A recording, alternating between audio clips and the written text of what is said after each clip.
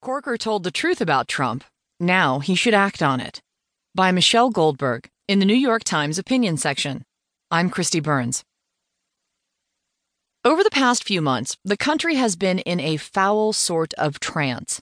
Among people who work in politics, Republicans as well as Democrats, it is conventional wisdom that President Donald Trump is staggeringly ill-informed, erratic, reckless, and dishonest.